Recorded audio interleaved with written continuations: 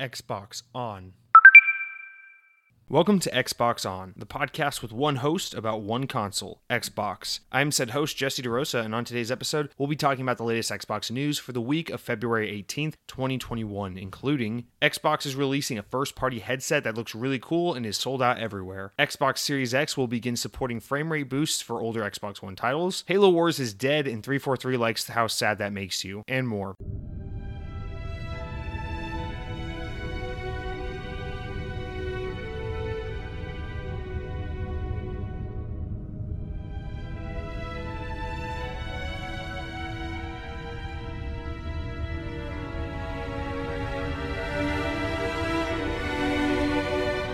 Welcome to week 89 of Xbox On. We've got a little bit of a different setup this week. Not really anything that you'll notice, just something different for me because right now my girlfriend is using the computer desk where I normally sit down and have my monitors and everything set up for the podcast, but she's got a new job and she's sometimes working late because she works on Utah hours like some freaking person who lives in Utah, and that's fine. I've been relegated to the bedroom, so now I'm sitting here in the bedroom on the surface just with this makeshift setup. But you know what? I like this because it means if we can make Xbox On just as good as it always is, and it is good, if we can make it just the same as it always is under these harsh conditions, under these depraved and desperate conditions, then I think that's a testament to what a great show this is. And if you'll just allow me to pat myself on the back, I just want to let you guys know I don't care what computer desk is being taken up at the time or what the people in Utah need at any given time. I will always make a place, make a time, and find a way to get this show out to you when I fucking promise I would. Which, as a reminder, is every Thursday at 9 a.m. Eastern Time. You can go over to youtube.com. It's where everyone likes to comment, or it's where people who like to comment go to comment. Why do I bring that up? Because, well, we're going to start off the show with our comment, or our favorite section, or the section that I at least spend the most time on, which is the comments. But before I can talk about the comments, I actually want to just start with a little, please, it's been a long day of work. Allow me to just ease into this. Please stop rushing me. I can feel you rushing me. There's a lot of pressure on me right now. I need you to stop. Okay, thank you.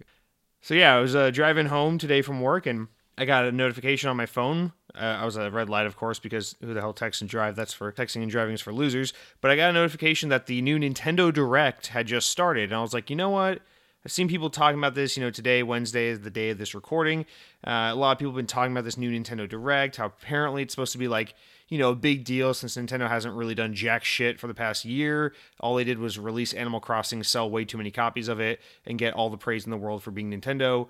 Meanwhile, they've done literally nothing else and just been like constantly praised for being the greatest company of all time. I think they even won a Nobel Peace Prize for simply not releasing any fucking games in 2020. So anyway, I bring this up because I'm just like, you know what? I shit on Nintendo a lot, and I feel like I've spent no time with Nintendo the past year, and maybe that's just because Nintendo doesn't put out games anymore, but I was like, fuck it. Let me watch this Direct. Let me feed into the hype a little bit. Like, I want to believe the shit I'm seeing on Twitter. There's rumors saying, oh, this is going to be like an E3 quality stream. They have so much news to talk about because it's been so long since they've done a Direct. And I'm hoping, I'm like, let me drink some of this Kool-Aid. Let me fall into this. Even if I'm going to be duped into believing this, like, I want to believe it for a little bit because I want to go back to when I was a bigger Nintendo fan and when Nintendo actually put video games out and actually like made new video games instead of just re-releasing old games. I'm like, all right, let's just pretend. Let's just tune in. Maybe they'll show Metroid Prime 4. Maybe they'll do something cool. Maybe they'll put out a new game. Maybe they'll stop harping on the same 3 franchises and use one of their other 800 franchises they have that they refuse to acknowledge. Like, maybe this won't just be more Super Smash Bros. And Fire Emblem. And so, I turn it on. I'm like, here I am. I'm driving. I'm sitting in traffic anyway. I might as well just listen to the audio, hear the announcements. And, God, like, just one after another. It's like stupid indie game, port of a Wii U game, some fucking free-to-play game you've already been playing on PlayStation or Xbox for like 4 years now. Update to Animal Crossing. Update to this other game we put out 4 years ago, which was a remake of another game that we put on Wii U that no one ever bought. And then it's just like all this like cascading bullshit of like, all right, Nintendo, let me get this straight. So you haven't done shit since last March when you put out Animal Crossing, which, in all fairness, even though it wasn't my game, my cup of tea, it was a very big release for you. It sold incredibly well. It's an amazingly popular game. It's a massive success for you guys. I get it. but you haven't done shit since that game. You haven't talked about anything. You haven't put anything out. You literally do nothing. You just sit there, you smell your own farts, and you sell millions and millions of Switch units for doing nothing. Like, show me a fucking game.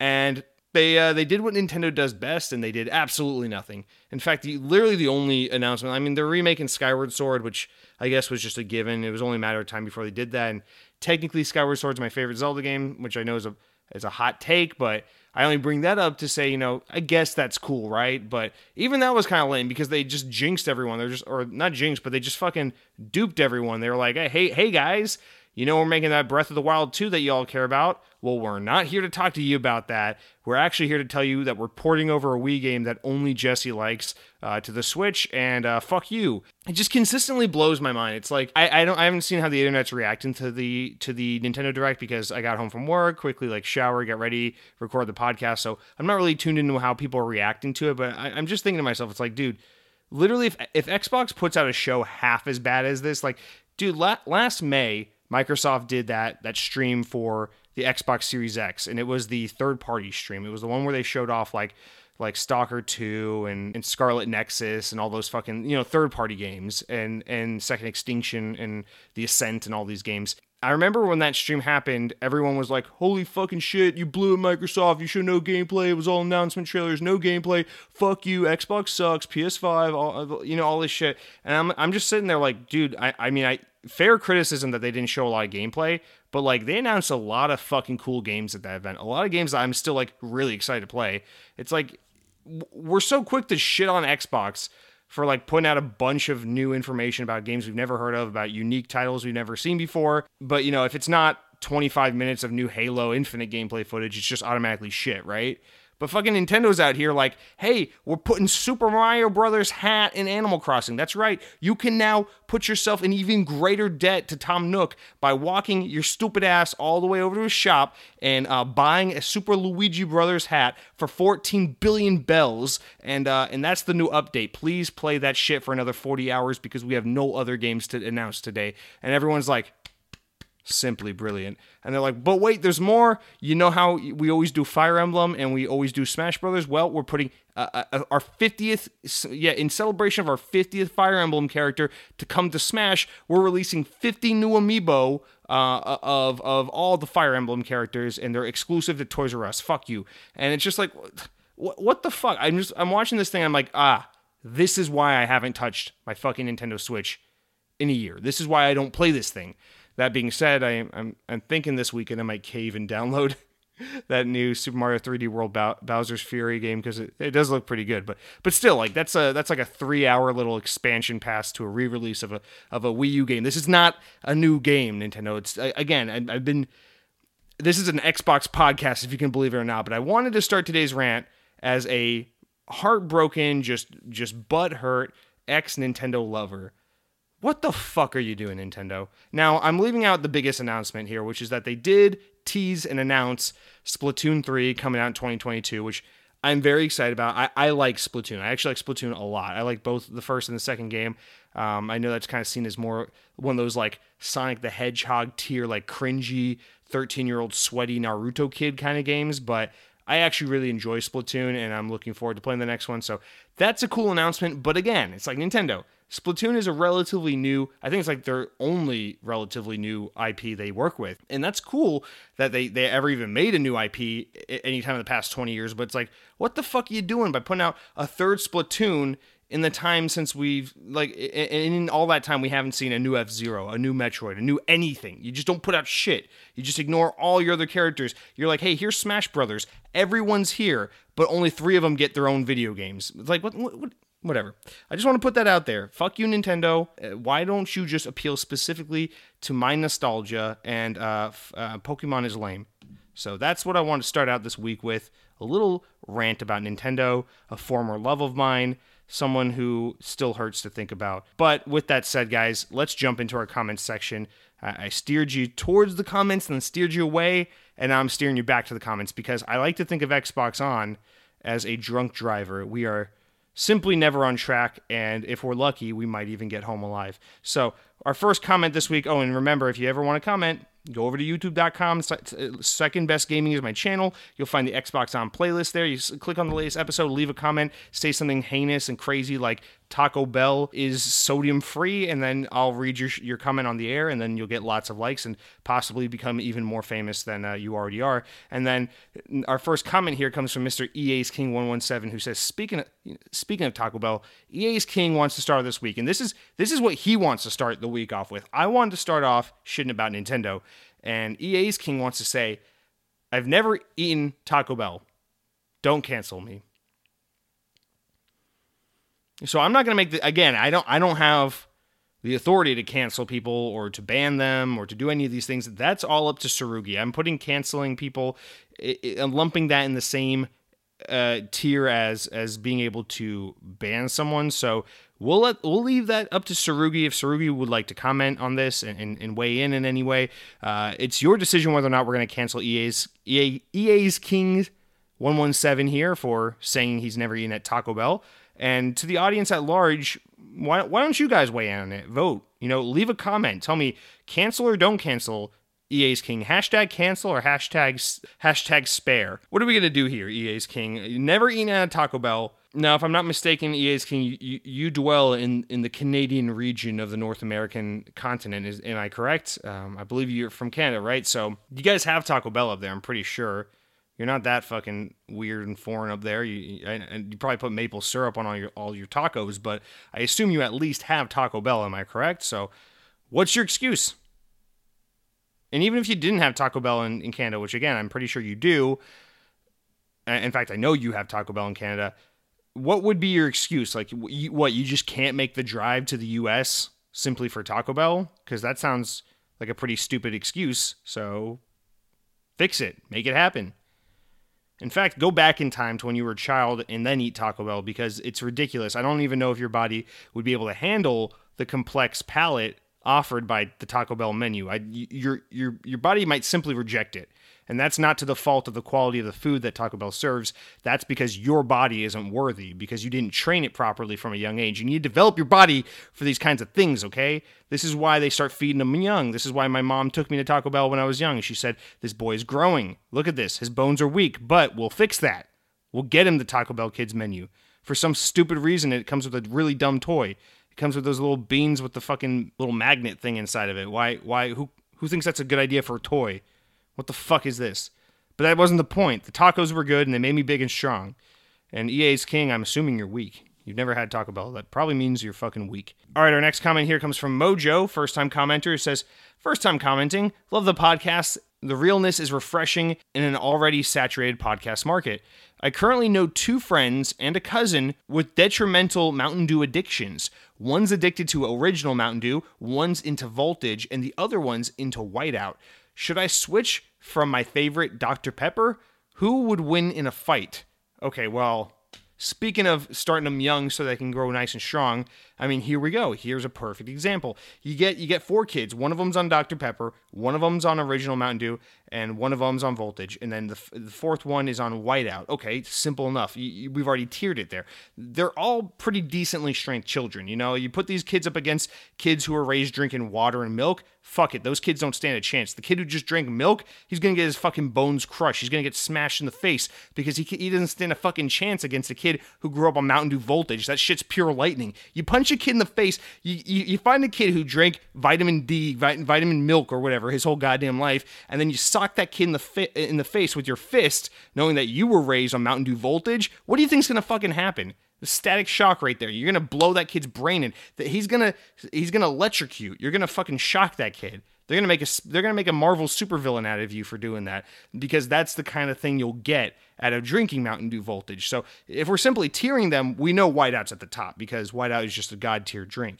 So the kid who's gonna win the fight is Whiteout, because what's he gonna do? He's gonna fucking avalanche. He's gonna white out the whole group. He's gonna avalanche, and just snow's gonna crush everyone.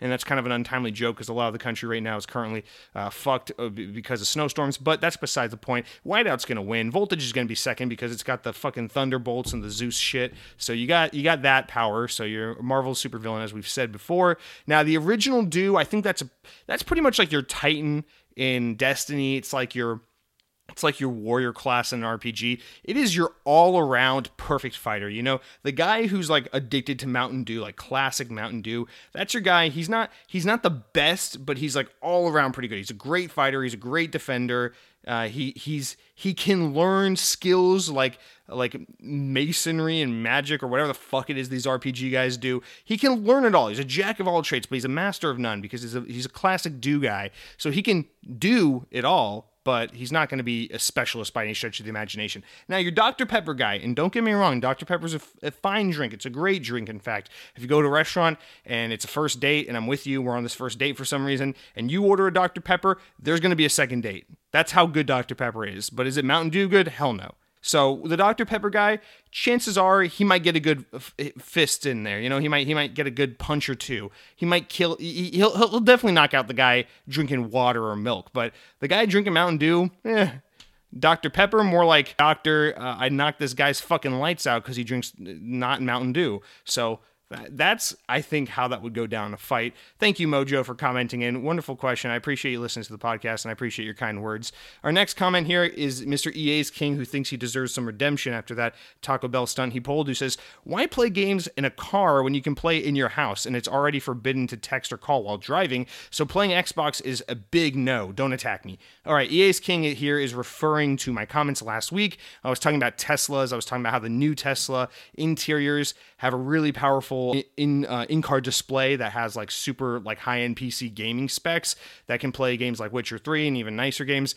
And I was talking about how Microsoft should try to put an Xbox cloud streaming app in Tesla cars. That would be a huge get for them because having Xbox in your Tesla sounds like a really natural evolution if they're going to try to put xCloud everywhere. And I think it'd be really, really awesome and a huge win for gaming in cars, which is, you know, something we're starting to see emerge. Now, EA's King, allow me to elaborate. I'm not talking about putting Xbox cloud streaming in every car. I'm not talking about walking into a Ford Edge and be like, here I am driving my gas-powered car down the highway like a fucking moron, and I'm playing Mass Effect 2 via backwards compatibility, not the re-release, because I prefer the bad graphics. And here I am just 75 on the highway, and I'm playing Mass Effect 2. I'm finding out what's happening here. I'm Professor Shepard, or whatever the character's name is. And that's not what I was calling for. Again, we're talking strictly about Teslas. We're talking about electric cars. Electric cars have to charge. So if you're on a road trip and you got to stop at a supercharger station, you got to charge your car, you park at the charge station, you plug your car up, and you sit there for like 30 minutes to an hour charging your car. Okay, so you're not driving. You're not driving, EA's King. In this scenario, you are sitting there in your car trying to kill an hour of time while your car charges. So you whip out your Xbox gamepad that you keep in your center console, and you pull up your Xbox app on your car, and you play Xbox for an hour while stationary, parked with your car charging, while you wait to get back on your way. That's what I'm talking about. Although alternatively, because the way Tesla is doing gaming in their cars, the other alternative solution would be you could have like the passenger or the backseat passengers playing Xbox while the driver drives. So in none of these scenarios am I talking about the driver playing Xbox while he drives the car. Of course I'm not promoting that. That's a horrible idea. But in all fairness, Tesla's ultimate plan, their ultimate goal, since what they're really working towards here is fully autonomous self-driving vehicles. You know, the end goal is that humans won't have to drive or monitor the driving situation of their car at all, so that you will be able to play Xbox or video games while you are in the car, even if you're in the driver's seat, because you won't be driving, the car will be. But we're years and years away from that. So that's not really what I'm talking about. I'm just talking about playing the goddamn Xbox app, getting some Forza Horizon 4 in there while you're charging your car. God damn it, it's so hard to explain. But thank you for listening. My brother comes in and says, I wonder if ZeniMax being put in a different category, referring back to the story last week when they were talking about the name Vault, which they might brand ZeniMax under. I wonder if being put under a different category like Vault kills the rumors of a different studio making the next Fallout game. I say this because it sounds like they really want to impress us on the idea that ZeniMax really is its own beast, and Microsoft just basically bought permanent Game Pass rights. Thoughts? Well, we know, Phil Spencer said, well, first of all, we don't know. We don't know shit, because all this stuff is still up in the air and nothing's really inked just quite yet. So with nothing being really truly official, we don't know. But we can recall that Phil Spencer said, essentially, they just want to let ZeniMax continue to operate on its own as it was. So the thing is, you know, Bethesda Bethesda Studios, and Bethesda Softworks or whatever, and Machine Games and Tango Gameworks and all these studios need an umbrella to go over, but ZeniMax doesn't really make sense because ZeniMax is like a parent company, and you don't really need a parent company for all these brands and all these teams when you have Microsoft as the parent brand. So it renders ZeniMax kind of useless to be like, okay, so we have all these different studios, and the parent company is ZeniMax that houses all those studios, and then the parent company of that parent company is Microsoft or is Xbox, and then the parent company of that parent company is Microsoft. It's like, that just sounds like one too many middlemen. So I think the idea here is that by rebranding it something like Vault, what you do is you give it a vague name to kind of categorize this group of developers, this team or this series of in-house teams at Microsoft, but you don't put an official banner over it. So I guess what I mean is like ZeniMax is an actual like parent company that like actually publishes and oversees and maintains the portfolio of all these studios. It's like an actual overseer parent company brand here, right?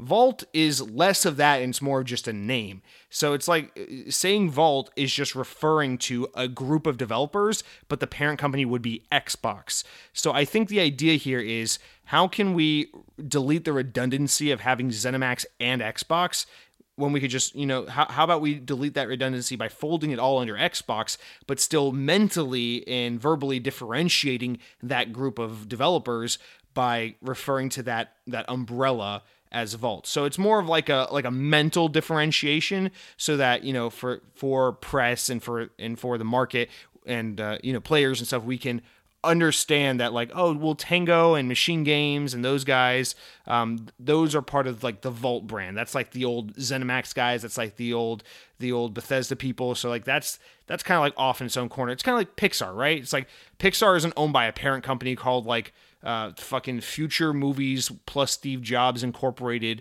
Holdings Association, and then that's owned by Disney. It's like, no, it's kind of redundant. It's like Pixar, and that's not really a good example because Pixar isn't an umbrella which has many, many studios underneath it, but it is like, there's Pixar and then they work on different movies, but they want to differentiate it from Disney. They didn't just buy Pixar and then take all those, all that talent at Pixar and be like, now you guys just make Disney movies. So like, no, we want to keep the brands separated. So Vault is more of just a brand to keep everything kind of compartmentalized where they want it, but not have an actual full-fledged parent company whose job is to oversee it, if that makes sense. That's my 2 cents on it, but again, we don't know anything, and I sure as hell, as you just heard me fumbling through my words, clearly don't know shit about how business works, so it's hard for me to really gauge what they mean by that, but if I had to guess with my limited knowledge in on the situation and both in general, I would guess Vault is just kind of like a term more than like an actual organization or umbrella group, if that makes sense. Anyway, let's get back to easier things so that my tiny brain can formulate sentences. Arctic Chief says, I enjoy listening to you because you're probably the most real. You talk about what you enjoy outside of gaming, most of which I can relate to personally, the Disney and most of the fast food stuff. I've tuned into a few different podcasts before yours, but never made it through the entire episode. They stick too much to a script, it seems like, to where yours, as others have said, has well enough structure to be able to cover different topics and not become lost. That's why I come back every Thursday to your show. Also, the game night comment a couple weeks ago seems to have gained some traction. Your mom and brother are also on board as well. Well, thank you, Arctic Chief. I actually really appreciate this comment. When people write in comments like this, I have a hard time reading them because it's like, this isn't really adding any value or thought out there. I don't feel like anyone's listening to this show right now like, wow, thanks, Arctic Chief. Now I understand what Bungie has planned to do with Destiny now that Tencent has invested in their company. Thanks. Now I have a fuller understanding of this industry I love. It's like no one gets anything like that out of these kinds of comments. It just sounds more like me patting myself on the back like, oh, look, someone said something nice. I should read that so everyone knows how awesome I am. So I don't mean that when I read these kinds of comments, but I got to read them because I really, really do appreciate them, and they really do mean a lot to me because, that's the hardest part for me in making this show is that I don't know really if I'm ever balancing things properly. I don't know if like the structure and the coherency is there for me as the person making the show, but that doesn't necessarily translate to the audience. And I don't know if it translates well or if it's if it's easy to grasp for other people, if they feel like there's coherency and structure, especially, or mostly for those who've listened before. I assume it's if you just jump in your first time and it's episode like 98 or something, you're just like, what the fuck is this fucking Martha Stewart fan podcast all about? And then they click off. But for people who have listened in the past, I want to make sure there is a sense of coherency while also not so much rigidness and scriptedness, as you might say here, that it feels like, the show has no life or personality to it. It's just kind of like a news show about Xbox for the sake of having another news show about Xbox. So I really do appreciate that. That is pretty much the kindest compliment you could give to me is to tell me that my show has personality and identity and it isn't just another clone podcast. So I guess what you're saying is I'm pretty goddamn great. So thank you. Ego inflated by 14%. Thank you. Mr. Miggy comes in here and says, long comment alert. So I caved in and bought Black Ops Cold War. It's on sale. I bought the last gen version to save money. Unfortunately, it was crashing my Xbox in ways that have never happened before. After doing research, it seemed that the last generation version of the game will do that on Series X consoles, and I would need to get the current generation version to play it properly. After spending all day downloading the current gen version, even though I didn't buy it, I loaded it and it worked. I deleted the last gen version, it stopped working. Then found out that I had to have at least the content packs downloaded for last gen. Then the current gen version would work again. Long day wasted, but at least I don't have to make a return. I'm enjoying the campaign already. Okay, all right, Mr. Miggy. This comment is hurting my brain because I got Cold War the day it came out. I downloaded the next gen version. It was like my launch game basically for my Series X. So I downloaded the Xbox Series X version of the game, and like others, I've experienced issues with the game where it will just like randomly crash here and there, or just have like a weird lag or something like that.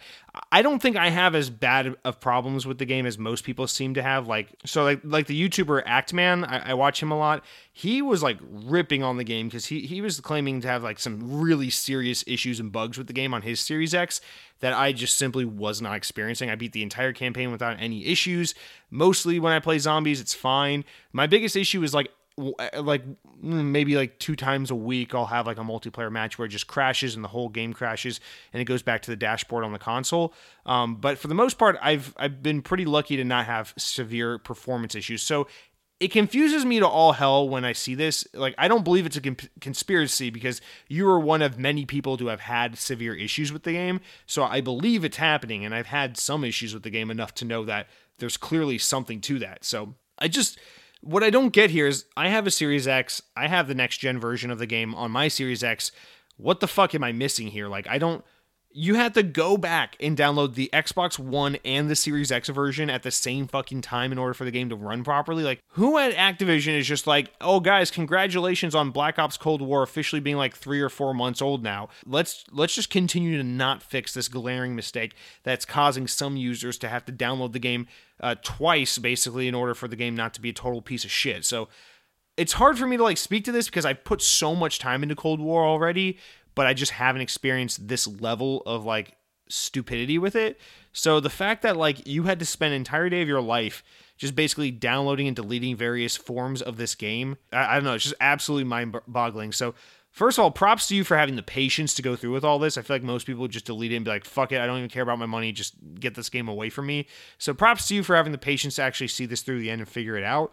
And also, props to the fucking idiot, not you, whoever it is you got from the internet, who had to like go through the science to figure out that you need 2 versions of the game installed on your Series X in order to get this game to actually fucking function. So that's just laughable. But that being said, I am glad to see that you're enjoying the game. I'm glad that you're enjoying the campaign. I think the campaign on this game is fucking awesome. I got to be honest. I think from a story perspective, it's the coolest Black Ops game since Black Ops 1/2. Probably cooler than Black Ops 2, but not as cool as Black Ops 1. It's just pretty badass. And those last few missions have a really, really awesome twist to it. And that, like, especially that Vietnam level towards the end.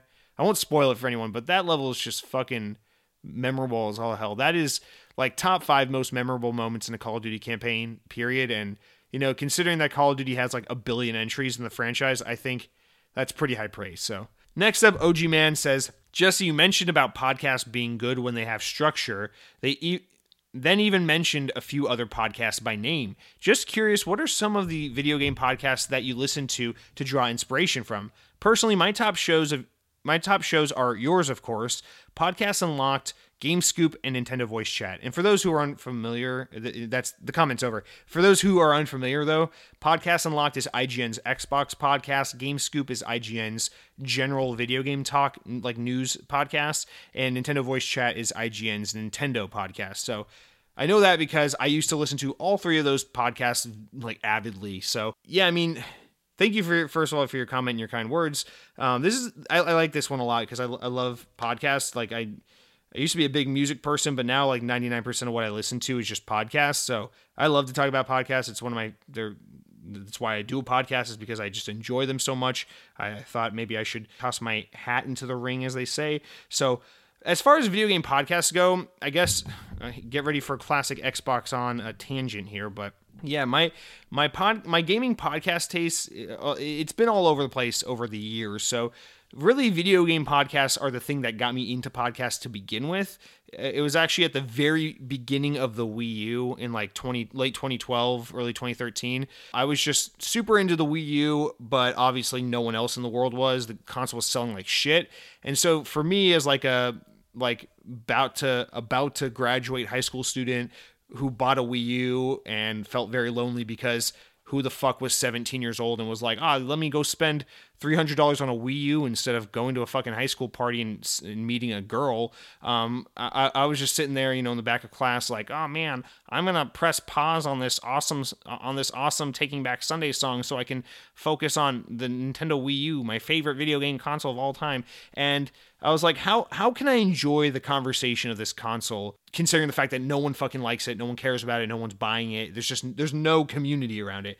So I just had this weird like brain fart moment. I was sitting there on my iPhone, and this is back when the podcast app is like pre-installed in iOS and you can't delete it even if there's a fucking gun to your head. It's like, fuck you, the podcast app is there to stay. So I'm like, you know what, let's see what this podcast is. I don't even know. Is this like YouTube without the picture? So I click on the podcast app and I'm just like, Nintendo, search bar, enter. And Nintendo Voice Chat was actually the first thing like I found. I was like, oh, IGN, I read them religiously. I read this website literally every day. I've read until pretty recently, IGN was a website I was like on all day, every day from like 5th grade until like 2 years ago. So I used to read IGN quite a bit. So I was like, oh, IGN, I love those guys. Why don't I listen to their podcasts here about Nintendo? And instantly I fell in love with Nintendo Voice Chat. Now, back in those days, the host lineup, and maybe only a few of you will know who these people are, but the host lineup was like, you had Jose Otero, who was the host of the show, and I fucking love Jose. I miss him so much. I was actually just talking with a friend about how much I missed when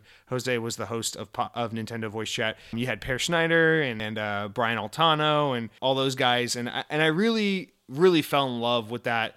Not just, the fact that I was like, oh my God, here's a place where people are talking about like the latest and greatest about Nintendo. It's not just like N64 was cool, I liked Ocarina of Time. It's like actually people who give a shit about Nintendo outside like one nostalgic fucking video game and wanted to talk about something. So like I was immediately hooked. I was like, I found my best friends. I don't need real friends anymore. I can just listen to a podcast, and now I have a community I belong to.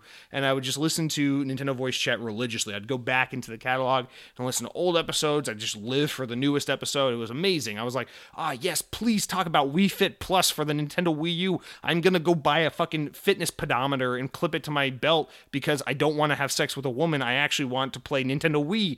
And so it was that I'm pretty nostalgic for like the early era of when I first discovered gaming podcasts, because I just really loved like discovering what podcasts were all about and falling in love with Nintendo Voice Chat. That's a very important podcast for me, especially considering that was like the beginning of the end for my Nintendo days. Once you get to like the end of the Wii U, that's really where like I started going from like hardcore Nintendo fan, I'm holding on to this with all I've got, to like, fuck you Nintendo, I'm giving up on you. So like Nintendo Voice Chat is definitely the first. And then I started listening to Podcast Unlocked because I'm like, well, I also love Xbox, so fuck it. If they have a really cool Nintendo show, I bet their Xbox show is also really cool. So I started listening to Podcast Unlocked, and especially around the time the Xbox One was coming out, that's when that was like really interesting to me as well. Same thing. I fell in love with that show immediately. I'm still to this day a huge fan of Ryan McCaffrey. I really respect the hell out of that guy. I think he's probably the best representation of like just a clean, all-around, decent human being in the Xbox game community. He doesn't engage in console war bullshit. He's, I think, a fair and honest guy. He's just genuinely a likable person. There's really nothing bad you can say about Ryan McCaffrey. But yeah, same thing. I loved that show immediately. Listened to it like crazy. But the thing that was different about Podcast Unlocked is it's like, I thought that show was phenomenal. It used to have so much care and effort put into it and so much structure, but I feel like over the years, and this is true of all of IGN's podcasts, but over the years, that one in particular, it just felt like more and more it got like the butt end of the stick there, where it was just like, yeah, you only got like 40 minutes to record, so the episodes started getting crunched and segments started getting cut, and the podcast's host started rotating a lot, and I was like, I miss the old hosts, so I don't like these new hosts. I feel like the chemistry is constantly being thrown off every week, and like the segments are being crunched down, and it felt like that show just started getting like budget cut, if you will, which is just funny because obviously it's a free podcast IGN does.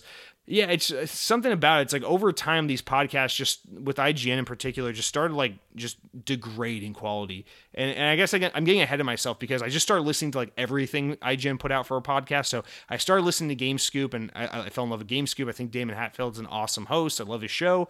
And then I started listening to Podcast Beyond, which is their PlayStation podcast. That's the one I listened to last because I'm like, I have a PS3. I don't really play my PlayStation a whole lot, so that's really the one I'm not interested in. But when I finally decided, after months of listening to Xbox and Nintendo podcasts, I was like, fuck it, let's give the PlayStation podcast a try because IGN puts out some great stuff. And immediately I fell head over heels, like in love with Podcast Beyond, because this was back in the day. I feel so bad talking about this because this is so far removed from what the show's about. But anyway, back in those days, you had Greg Miller and Colin Moriarty hosting Podcast Beyond. And that show, like, I swear to God, to this day, like, old school Podcast Beyond was like fucking Oscar nominee quality podcasting. Like, that was the most exciting part of my week. Like, and I don't even care how pathetic that sounds. Like, more so than like going out to an awesome dinner with friends, or like hitting the weekend so you don't have to go to school anymore, or just like I tripped and fell on the ground and sued Walmart for not putting up a wet floor sign, and I got $2 billion. It's like, fuck it. None of that stuff was as exciting or fun to look forward to each and every week as a new episode of Podcast Beyond. Because, dude, fucking Colin Moriarty and Greg Miller, when you put those guys together in a podcast room, it was pure magic. And so just immediately, like from that point on, I was just completely entranced by these guys. But then after a couple of years, Colin and Greg left IGN, and then immediately just started feeling like IGN just started getting new staff left and right. And I feel like the quality of their podcast started dipping. They put less emphasis on giving them the time to really like flesh out all the segments and everything. I started kind of resenting a lot of the newer IGN staff because over the years, I mean, maybe I'm just like kind of an old curmudgeon who likes like the IGN I grew up with and the people that used to work there that are no longer there. But it felt like back in the day that like the IGN people who worked there were like really individual and had a lot of like original thought and personality. But nowadays it just seems like you go to IGN, it's like just a bunch of no-name fucking internet media people who are just like have absolutely nothing to say. Like I was watching an IGN live stream like sometime last summer for some kind of gaming event, some kind of like Summer of Awards E3 type bullshit thing.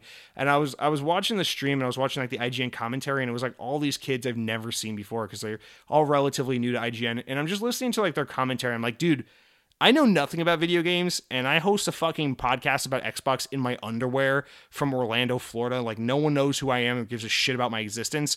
And I put out better commentary than half these fucking guys. Like, they just say nothing. They just like regurgitate press releases and say like popular things like, oh yeah, Nintendo is planning on putting out another Zelda. Breath of the Wild's a really good game, am I right, guys? Ha ha ha. On PlayStation front, I think they're making a Last of Us Part 2. Well, that's really great because Last of Us Part 1 was a Game of the Year contender for me. A real banger of a game. That's what I always say. On the Xbox front, Master Chief is kind of stupid now, but I guess Forza's a really pretty looking game, huh? Well, Phil Spencer's a well-liked guy, but PlayStation 4 is awesome, and then they just start like sweating, and like you just start seeing like fucking Mountain Dew beating out of their pores, but not really because they're not cool enough to drink Mountain Dew.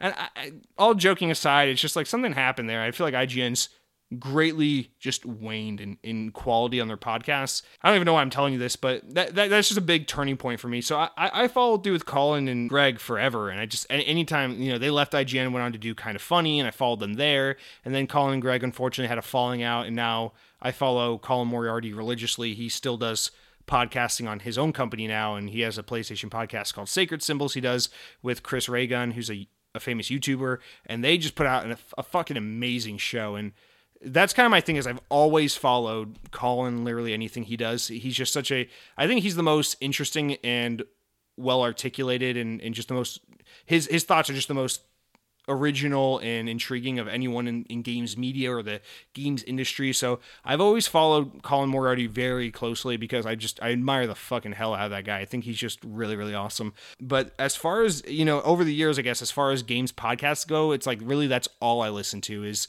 if it's a video game related podcast, it's whatever the fuck Colin Moriarty is doing it, whether it's PlayStation or just anything about video games, just pretty much whatever he's doing. He doesn't cover a lot Nintendo and Xbox because he pretty much exclusively plays PlayStation. So I kind of find that funny. Is like my favorite gaming podcast is about the platform I almost never play. But yeah, I mean, I enjoy his personality and his format and his show so much, and that's kind of why I do Xbox the way I do it, is because it's like I barely give a shit about PlayStation. It's like the last thing I care about in this industry I love.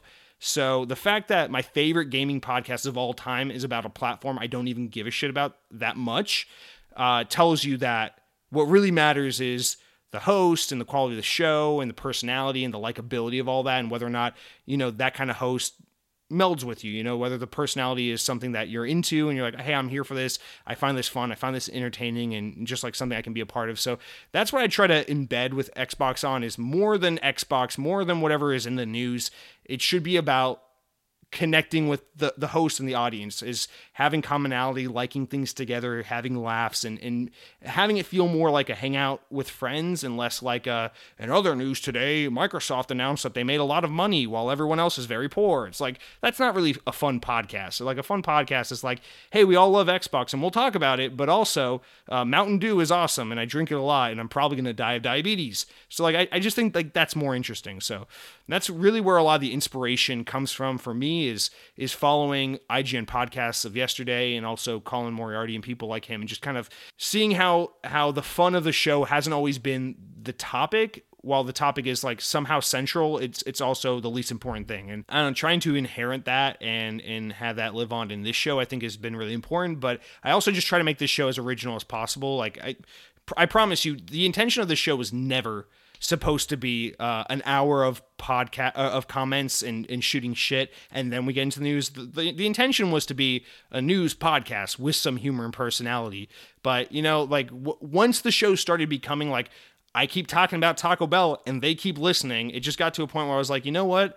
Don't try to force the show to be something it's not. Like, if this is what people are into and you're having fun making it, like, let this be Xbox On. Like, who gives a shit if it's going to be a smaller, more niche podcast, because a lot of people are like, hey, I don't want an hour of McDonald's value menu talk before I click onto Xbox news. Like, I want Xbox news. It's like, if I had to sacrifice the potential for this show to grow as a result of, making it a little more of a niche thing, I think so be it, because I have a lot of fun making this show, and it seems like, unless you guys are all liars, a lot of you enjoy listening to what this show is. So I'm going to continue to do this, and I think, I owe it a lot to some of those podcasts for kind of turning me on to that stuff, is about making these podcasts more of places of community and fun personalities and people you would be friends with, people you would hang out with in real life if you could, and I think that's the most important part of any podcast, more so than the topic at hand. But you still do need that structure to have that familiarity to make it something that's likable.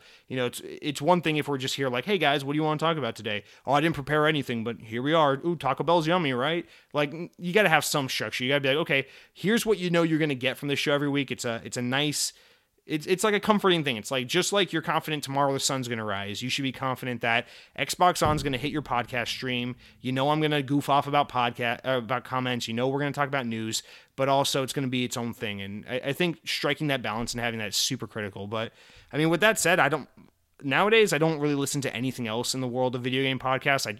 I intentionally don't listen to like any Xbox podcasts because I don't want the opinions of others and other people's takes on what's happening in the world to really influence my opinions on the company, because I don't want you to ever listen to Xbox On and be like, wow, Jesse's just saying what everyone else says. Like, I would rather you click on to Xbox On and be like, Jesse, that's a really fucking bad take on that story. I'd rather you say that than be like, oh, wow, that's a decent take. Too bad I heard like 7 other YouTubers and 3 podcast hosts say the same exact shit like 2 hours ago when that news broke. It's like you're just saying the same shit. Like, I'd rather have bad takes than samey takes. So I try to avoid other Xbox in particular podcasts because I don't want that influence. I just want to kind of let this show be its own thing and have its own run.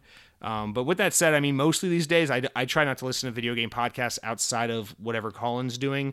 I mostly listen to like podcasts about electric cars. I listen to podcasts about theme parks and Disney. One of my good friends, Hunter, who supports the show, has a handful of podcasts he does. But one of them that I recommend is called Grim Grinning Hosts. It's like a theme park topic podcast that I enjoy listening to each and every week.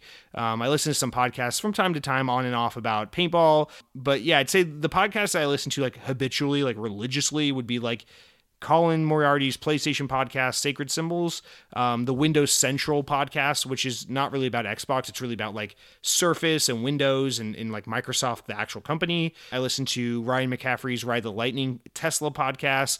I listen to like Disney Dish podcast, which is a Disney news podcast. So, and there's a bunch of other shows I tune into here and there, but like those are the shows where it's like every week that shit hits my feed, I click immediately. I gotta listen to it. So a little bit of everything, just the kinds of things I like, you know, electric cars, fast food, video games, paintball, Disney parks, all that shit. So told you we're gonna get on a little tangent. You asked me a good question. You asked me a question I like. What do you want from me, OG man? All right, now that everyone's clicked off because they're like, who the fuck is a Jose Otero? Let's jump into Dead Captain James' comment as we kind of wrap up the comment section this week, who says, damn it, it's been 2 weeks in a row that I've commented in my brain but forgot to type it into YouTube. Oh well, the only game I've played the past 2 weeks is Phantasy Star Online 2. It's been a nice change of pace, and Pepsi is the worst soda. Sorry, Jesse. So Dead Captain James, now that you're officially dead to me, I must say, that's awesome that you've been enjoying Phantasy Star Online 2, because I feel like no one talks about that game, but it's a really cool like Western console exclusive that Xbox has, and I enjoyed the hell out of it as well. So I'm glad you're enjoying it too.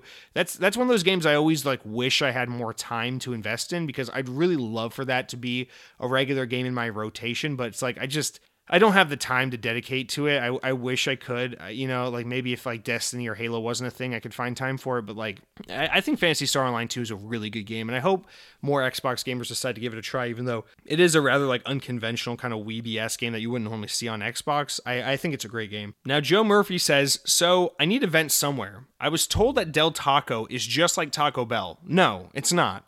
Have you ever heard / or eaten Del Taco before? So do you ever do... Okay, then you ask a couple questions here. You say, also, do you ever do Easter eggs in games? I saw somewhere online about 50 Easter eggs in video games. I love that. I love the show. I like hearing all the topics on your show. Keep it up. Well, thank you, Joe, for writing in. So let's break these down real quick. We'll go through this fast. Yes, I know what Del Taco is, and I've been to Del Taco many times. We had many of them pop up all around Atlanta around the latter years that I lived there. So I've had Del Taco quite a bit back home. We have like one and only one Del Taco in all of Orlando, Florida. It's kind of over like closer to where like Universal Studios is, which is like conveniently 35 minutes from where I live, plus really awful Florida people traffic. So I never want to go over there because Florida people drive like their objective is to fucking stop at every green light. So I just don't even bother making my way out there, especially when I live 4 minutes away from a Taco Bell. But I actually like Del Taco just fine. When I first discovered it, like in high school, I thought it was the shit. I was like, oh man, do I like this more than Taco Bell? And that was just, you know, the ecstasy talking or something, because, you know, Taco Bell was a long love of mine and Del Taco was new. I was going through a honeymoon phase. You know, if I could go back and take back the things I had said at the time about Del Taco, of course I would. But that being said, you know, now that I've grown into it and I'm very familiar with both brands, Del Taco is, in my opinion, significantly worse than Taco Bell. But that doesn't mean it's bad, and that doesn't mean there's not a time and place for it. I enjoy Del Taco. They are both similar in that they're like Tex-Mex fast food American taco chain restaurants that both started in California.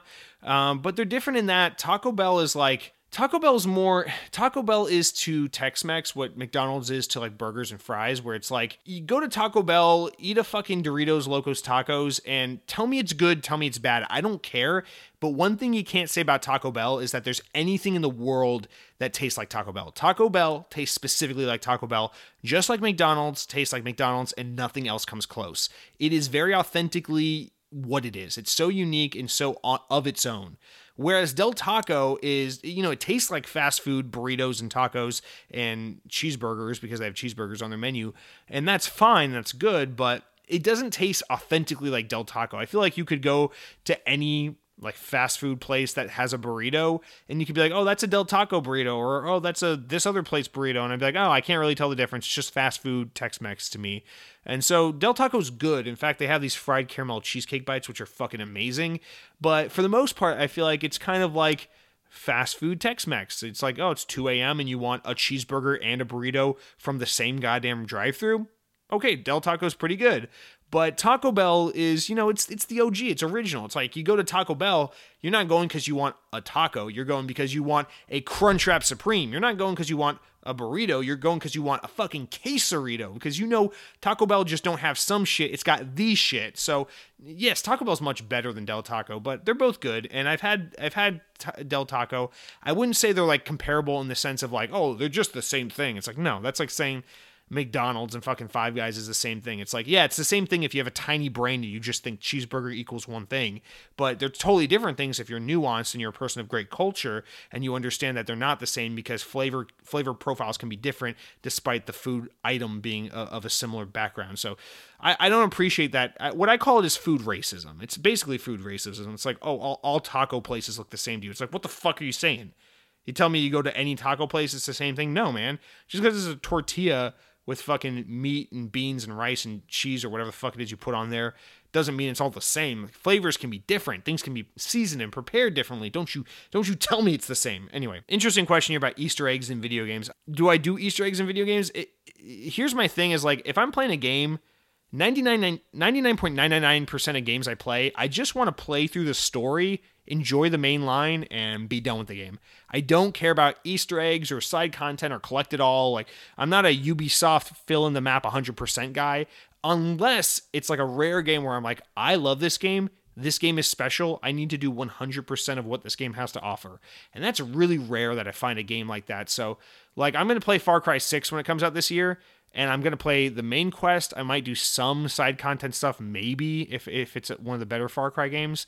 And then I'll be done with the game, and I won't feel guilty or ever feel a need to go back and figure out all the secrets and the Easter eggs and complete the map 100%. But, on the flip side, like, I'm really digging the hell out of Call of Duty Black Ops Cold War for some weird reason. And so, like, I've been really focusing on, like, trying to unlock, like, gold skins on my guns and trying to do all the zombie Easter eggs because I'm really enjoying that game and I want to see every corner of what it has to offer because I just think it's that fun. It's resonating with me that much. So my thing with Easter eggs or secrets or collecting everything in the game is if it's like the 1 in a million game that appears every so often where it's like, I love this game to death and back. Yeah, I'll try to do everything and see it all and do the Easter eggs and whatnot. But if it's like a game where it's like, oh, this is a good game or it's just another one of these or I'm just enjoying this for the weekend, no, I'm not going to go above and beyond. I'm not a fucking nerd, which would be seen by my ability to give up on trophy hunting on every game. I feel like if I were going to be super nerdy about these kinds of things, my thing would be trophy hunting or achievement hunting rather. And this is not PlayStation.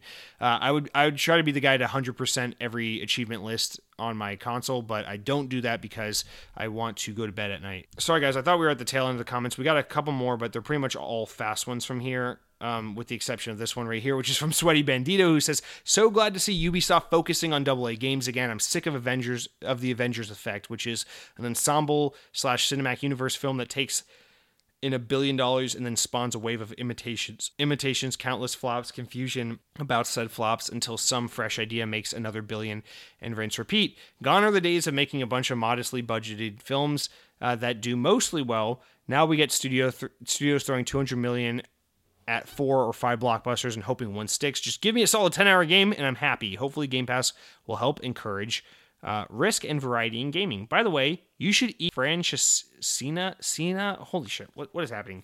Sweaty Bandito, what is happening? First of all, I can't really speak to your comment other than to say, yeah, I agree. I wish, not just in games, but in movies, I just wish there was more of a, like, all tiers welcome thing. That's actually what was kind of nice about the Sonic the Hedgehog movie, is, like, you watch it and, like, yeah, it's Sonic the Hedgehog, which is a big franchise. It's a big property, but, like, they made a pretty, like, modest budget, small scale movie considering the property they were working with. They're like, yeah, it's just a small story about, a guy who's, like, sick of where he's from and wants to see something bigger. And most of the movie's filmed, like, on this, like, small road trip, nowhere America, in this small town. It's, like, a pretty modestly sized movie with a modest budget. And I wish we would see more of that in movies again. I wish we'd see more of that in games again. I'd love to see more AA games where it's just like, hey, here's a fun, wacky idea for a game that's about having fun and doing wacky shit, instead of just always being like, we have to push the boundaries of an open world game. Instead of what that means to us here at Ubisoft, here at Nintendo Breath of the Wild, is that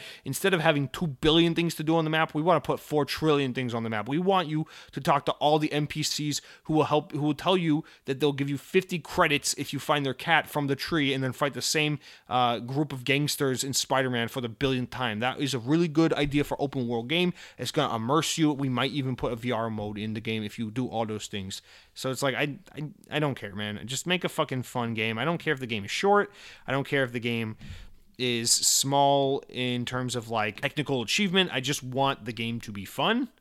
Sometimes I think fun triumphs groundbreaking or size. So I agree with you there. Now, here I am on Bing, which is the only search engine worth a damn. And I'm looking up this thing that you're talking to me about, the Fredashina, whatever. Let's see if Bing tells me how to pronounce this so I can seem like less of an idiot here. There's no way to pronounce it. Okay, it's not going to tell me how it's supposed to be pronounced. So, a Francesina, I don't fucking know, meaning little Frenchy or Frenchy or simply a Frenchy in Portuguese, is a Portuguese sandwich originally from Porto, made with bread, wet-cured ham, linguiça, which I don't know what that means, which is a fresh sausage like chipolata, steak or roasted meat, and then covered with melted cheese and a hot, thick spiced tomato or beer sauce, typically served with french fries. So, all right, thank you so much right now for turning me on to whatever the fuck this is, because Sweaty Bandito, I've never heard of this until just right now. And while I can't pronounce the fucking name of it to save my pathetic white ass, I gotta be honest, this thing looks amazing. I'm looking at pictures of it. It looks like someone took a croque madame, the French sandwich with or is that a croque monsieur? That French sandwich where you melt the cheese on top because they're French and they don't know how to make a sandwich right. But that awesome French sandwich with the melted cheese on top, it's like that, but with, like, fucking roasted beef and ham. It looks like a prime rib steak sandwich with fucking cheese and egg melted on top. This is a sandwich that looks like it was crafted by the gods. I don't know what the Portuguese are doing here, but simply put, this is God's work. I need to put one of these inside of me. If you have a recommendation, I've never seen this on the Taco Bell menu before, so if you could help me find a fast food chain restaurant that's going to give me some facsimile of this. I live in Orlando, Florida. We have a really big Brazilian population here. Does that count? I know they speak Portuguese, so do they have this in any of their restaurants? Where the fuck can I put one of these inside of me on cheat day? This is... For some reason, I also am getting some pictures of girls with their painted fingernails, so that's a thing as well, but I'm not really interested in that. I'm more here for the sandwich. It looks like Chef Boyardee threw up all over prime rib and melted cheese on it. I need to put this inside of my body. What the fuck is this? I highly recommend you guys look into this sandwich. It looks really, really good. So thank you, Sweaty Bandito, for making me hungry while I'm trying to count my calories. Let's wrap up with some quick, fast-hitting comments. Eric Matheson says, I'd 100% be down for a Halo game night. Well, there's just another person saying they want to do the game night. With that said, guys, we're almost at 800 subscribers on YouTube. If we can get the YouTube subscriber count to 1,000, I will consider starting an OnlyFans account to fund a Halo game night. So let's subscribe on YouTube, guys. Let's make that happen. Sam Torres says, the Sonic movie was great. Sonic 2 ending the pandemic will be historic. Great show. You talked a lot about Xbox. Major Nelson should listen up. That's how it's done. Thank you, Sam. I've been trying to say that forever, but Major Nelson does not respond to my handwritten letters. Adam Ziso says, hi, the movie Stalker is gorgeous and a good addition to the game. The game is a bit scary and downright depressing with dark ambient music in the background. Thumbs up. Wish you good health, Adam. Well, thanks for writing in, Adam. I definitely need to check out that movie, but to be honest with you, I literally just now saw The Truman Show for the first time, so I'm really struggling here to keep up with the movie industry. Now, I'm in the crib playing Fortnite with your grandma says, hello again, thanks for the shout out. My name is a reference to something, so yeah, great show again. Well, I'm in the crib playing Fortnite with your grandma. I think you could probably elaborate a little more on that, teasing us with the etymology or the history behind your name. Maybe you could elaborate a little more, you fucking tease. And then lastly, my brother says, will you read this comment next week? Fuck. That's going to do it for all of our comments, shout outs, and everything for this week, guys. Now that, it's a slower news week, but of course we made it an hour into the show and we're just now finishing up with the notes or comments, whatever, fuck me. But remember for next week, guys, do not be shy. Don't be shy. Just do not, whatever you do, don't be shy. Reply. Next, we're going to jump into what I've been playing. But before I can tell you anything about that, I got to tell you what I've been eating. And we'll make this quick because we've already talked a lot about food, but I would like to just say this. I'm still counting calories, trying to lose some weight the unhealthy way by simply just putting in fewer calories, but still eating whatever I want so long as I stay under a certain calorie limit. And I got to say, guys, Taco Bell has been a fucking saving grace. And I know we've mentioned the bell quite a bit already on this episode, so let's be fast here. But they have certain food items you can only order from the mobile app. If you order it from your phone, that's the only way to get it. And so I was like, fuck it, let's try it. It's podcast night. I'm not going home making dinner. Girlfriend wants those Taco Bell French fries. We're doing it, okay? They have this thing called the Power Menu, and I guess this is supposed to be like their more like calorie conscious menu, but it's basically like a rice bowl with chicken, sour cream, guacamole, lettuce, tomato, onion, beans. It's like a little rice bowl like you'd get from like Chipotle or fucking Pollo Tropical or something like that. But it's Taco Bell. And these fuckers are $5 in like under 500 calories for this rice protein bowl. I'm like, are you fucking kidding me? It's like a full entree for like not even 500 calories, and it's like a full meal. Like holy shit. So I went ahead and I got a chicken rice bowl here, a power bowl or whatever it is they call them. And dude, these things are awesome. Like, it's not my favorite. Like, it's no chalupa, let's be honest. It's no quesarito or Crunchwrap Supreme. It's not even a grilled cheese burrito or anything like that. But it's pretty damn good, and it's Taco Bell, and it's super low calorie. So this is going to be one of my new go-to things. Like, you could get this and like some chicken stuffed tacos and still be like in a decent calorie range for like a meal. Like, fuck sodium content, we're not even going to mention that. But like, if all you give a shit about is the calorie content, like, holy fuck. And remember, they have zero sugar Mountain Dew Baja Blast on tap. So it tastes awful, but it's still Mountain Dew Baja Blast. So I mean, fuck, like Taco Bell. Shout out to you guys for being the best fast food restaurant for people who are trying to count the calories while not sacrificing the most important meal, which is the fast food. So that is something I just want to share with you guys. Now, alternatively, Conviction Chicken is a new like pop-up restaurant that I've been seeing on like the Uber Eats and the DoorDash.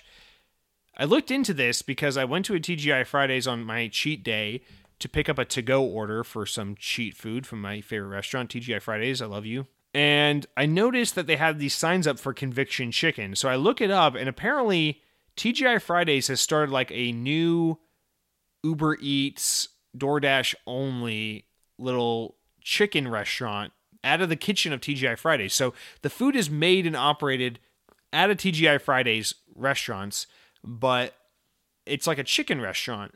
And the only way to order it is through food delivery apps like DoorDash and Uber Eats and Postmates. So I haven't ordered from it, and I plan on trying it eventually. But like, I just want to put this out there. TGI, look at them sneakily getting into other markets. They say, Jesse, we're not gonna file for bankruptcy. We're not gonna go out without a good fight. I know no one wants to come and eat here, especially in a pandemic, but we're TGI, goddammit. And as long as we're around, we promise to make it Friday every day. And so now they got the Conviction Chicken, and I got to go out of my way and figure out what this thing's all about. Looks good. They got chicken sandwiches. They got chicken wings. They've got, chicken stuff. They got this brownie bar that looks good. So might have to check that out on a cheat day in the coming weeks. Now, that's what I've been eating, or thinking about eating at least. But as for what I've been playing, I know I said I was going to get back to the medium, but hey, at least I'm not playing Black Ops Cold War anymore. At least I'm playing something else. I just got in this weird kick to play Forza Horizon, so I spent the whole week playing mostly Forza Horizon 4, but a little bit of Forza Horizon 3 as well, and I just got to be honest, like, this feels so good because when Forza Horizon 4 came out at a bad time, like 3 came out at a perfect time where I was ready for a new Forza game, and it was so good when it came out. I played so much of it, but when 4 came out, I just wasn't in the mood for Forza, and I've played the game maybe cumulatively like 6 or 8 hours over the years, but I've never like really sat down and played the fuck out of Forza Horizon 4. And so this week's just been really nice because it's finally like clicking with me, and I'm finally in the mood to really play some Forza Horizon. So I've been going through 4. All the DLC was on sale, so I got like the Hot Wheels or the Lego DLC and everything for like next to nothing. All the car DLC for like, it's like $20 for like every piece of DLC all together. It was a really great deal. So I've just been enjoying the hell out of that game, kind of just ticking off everything on the map, having a great time. And I also went back and played a little Forza Horizon 3 because even though they delisted the game now because of licensing issues and everything, I gotta be honest, I think I prefer Forza Horizon 3 just a little bit, and I tweeted out about this the other day. I really feel like the combination of like the Australia setting over the Great Britain setting, no disrespect to our friends across the pond, but like the Australia setting from Forza Horizon 3 was just a cooler setting. It was like a more adventurous and fun setting for a open world arcade racing game than like Great Britain, which, you know, has tons of beautiful scenery, and the way they implement the seasons is really good in that game, but it's just not, I don't know, it's like not as fun and adventurous as a setting. So that's something I can't get over. And then the fact that they had the awesome Hot Wheels DLC in 3, but not in 4 is like, what are we doing here? Like the Lego DLC is fine, but like Hot Wheels DLC in Forza, that's a match made in heaven. Like I want more Hot Wheels DLC. So that, and apparently like there's no Teslas in Forza Horizon 4, but there are in Horizon 3. So like, let's get some Teslas in these Forza games, guys, okay? But yeah, I mean, those are the 2 games I've been playing a lot, really enjoying the hell out of them. In fact, I really wish I was playing Forza Horizon 4 right now, more than editing this podcast the rest of the night. But nonetheless, with all that said, guys, let's jump into the news. We're a solid hour and 48 minutes in, and all we've talked about is Taco Bell and how I'm mad at Nintendo and what podcasts I listen to. All right, our first story here is that in the lead up to the release of the Xbox Series X and S in 2020, Microsoft detailed enhancements being worked on for backwards compatibility, such as doubling frame rates on select titles. Now this feature is being officially revealed as Xbox Frames Per Second Boost, enabling higher frame rates when playing certain backwards compatible games on Series X or S. The feature debuts with support for 5 games, depending on the exact title. Frame rates can be doubled or even quadrupled in some titles, such as New Super Lucky's Tale, now running at 120 frames per second on Series X. You can check out the initial batch of games below, which is Far Cry 4, which now runs at 60 FPS, which I'm going to have to go back and see because I love Far Cry 4. New Super Lucky's Tale running at 120 FPS, Sniper Elite 4 running at 60 FPS, UCF 4 running at 60 FPS, and Watch Dogs 2 running at 60 FPS. Oddly enough, Fallout 4, the game first shown using the feature in action back in 2020, is not among the first group of games to be supported, though it's possible that additional testing is required. The boost for UCF4 specifically to the Series S, because the Xbox One X original version of the game, which is enabled on Series X, already unlocked that frame rate. So that's a Series S upgrade right there. It is also worth noting that you don't have to have the game in order to take advantage of this feature, so it will also work if the game is being played through Game Pass. Microsoft states that more games will be added to FPS Boost very soon, while later in the spring, players will be able to get visual indications that the game is being played with FPS Boost, and will have the option of toggling the feature on or off per game, on a per game basis rather, as long as the title being played supports FPS Boost. This on and off toggle per game will also be added for auto HDR features as well. So to my friend Hunter, who is not happy with the auto HDR in Red Dead Redemption 2, it looks like you'll be able to turn that off eventually. See, Daddy listens. He remembers and he listens. All right, so this is a really, really cool feature that we're getting here on Xbox, and it kind of makes me want to go back and play a little Far Cry 4, which is my favorite Far Cry, just because this is the kind of stuff I like to see more than anything. More than auto HDR, more than like, oh, we fixed the resolutions a little bit. So it's closer to 4K. Now it's 3.8K. I'd rather see this stuff because I want games to run smooth. You know, it's like, it's really nice to have a game look pretty, but I think this is the bigger shame, especially when going back and playing older games. It's like, oh, this game holds up. It's still fun to play, but like, 30 FPS. Oh, it performs like shit. So if you can get the game, you know, it's one thing, again, to have like auto HDR. It's like, oh, it looks a little prettier and everything, but it's like, to have the game perform better, like, oh, it's smoother, it's easier to play, the motion's right, like it's not choppy and ruining my ability to fucking play this game now that I'm used to and accustomed to modern gaming. Like the fact that we're adding that kind of shit in through an update that just retroactively makes old games better, that's the stuff I like to see. That's like this is why we're here for Xbox kind of thing. And I love that Xbox continues to become this platform where it's not about, oh, I'm playing a Series X game or a Xbox One game. It's like, it doesn't matter. It's like, I'm playing an Xbox game, and my new Xbox makes my Xbox games look and run new and good because it's a new Xbox. And that's what this whole thing is about. It's not about, is a game backwards compatible? Does it support this feature, enable this? It's literally just about, like, you own an Xbox and you play Xbox games on said Xbox, and the newer and the more powerful the Xbox you buy, the more and more it should make all the Xbox games look and play better.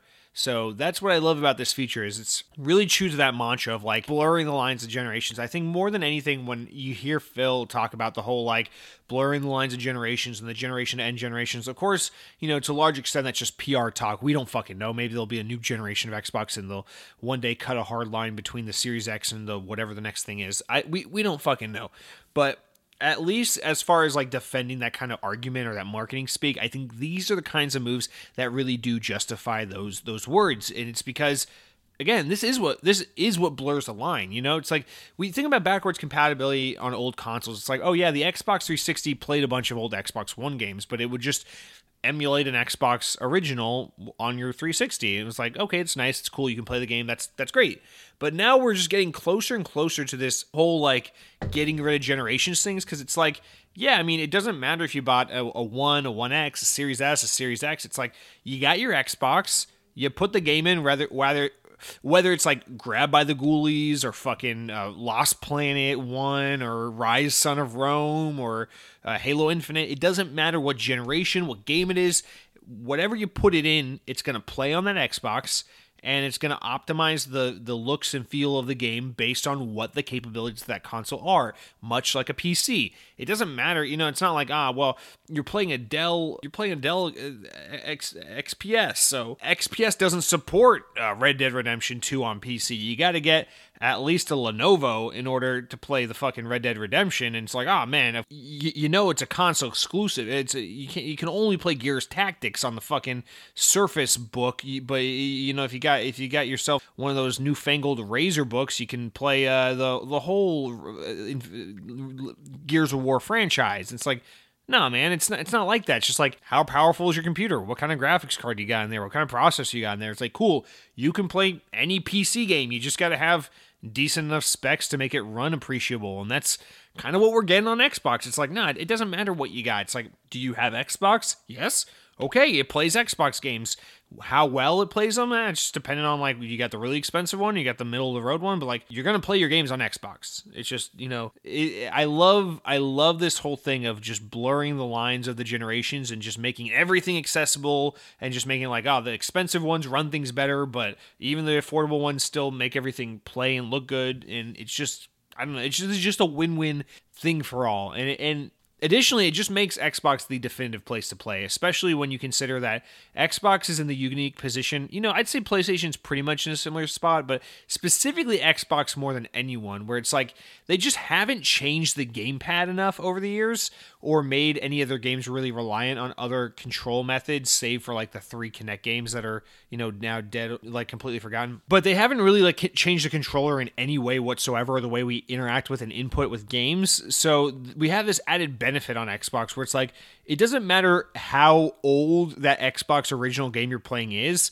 it works just fine with any modern input method for Xbox. And PlayStation mostly has this, with the exception of like some like touch bar bullshit they've done here and there, which you could argue they could fix that kind of stuff. But like, Xbox has this clean thing where it's like, it's like computer again. It's like, oh, you got a keyboard and mouse? Cool, you can play anything. Doesn't matter what keyboard and mouse, you just got to have that. So the Xbox is the same way. It's like, oh, you got a gamepad? Cool, you can play literally anything. And because there's that coherency and that consistency over the years, it's just like, you just got to have an Xbox to play Xbox games. There's no magic trick. There's no stipulation. It's not like, Nintendo will literally just reveal that they're putting Zelda Skyward Sword on the Switch, which is amazing because that game would have been stranded on Wii with its motion controls, but now they're able to emulate the motion controls with the Nintendo Switch Joy-Cons, but if you get the Nintendo Switch that doesn't have the Joy-Cons, it's just a tablet only, they had to come with a whole new control scheme to make it work, and it's even a miracle that that's happening, because you would think, wow, that game's completely dead and stranded on Wii now because Nintendo keeps making different controllers every generation, and you just think about that stuff, and it's like, Xbox never has to deal with that. Xbox is just like, hey, here's the same controller, it's just refined. Here's the same console, it's just beefier and with better specs, you know? It's like, it's always Xbox. You just, you know, new ones make it look and run better. Old ones are still Xbox. It's all Xbox. And that's exactly what these kinds of features and stories tell me, which is that Xbox is really a one-stop platform for just all gaming content. And I love it, and I love seeing them double and triple down on this. And I'm here for it. I'm excited for it. I'm excited to see what games they continue to add these things for. Hey, guys.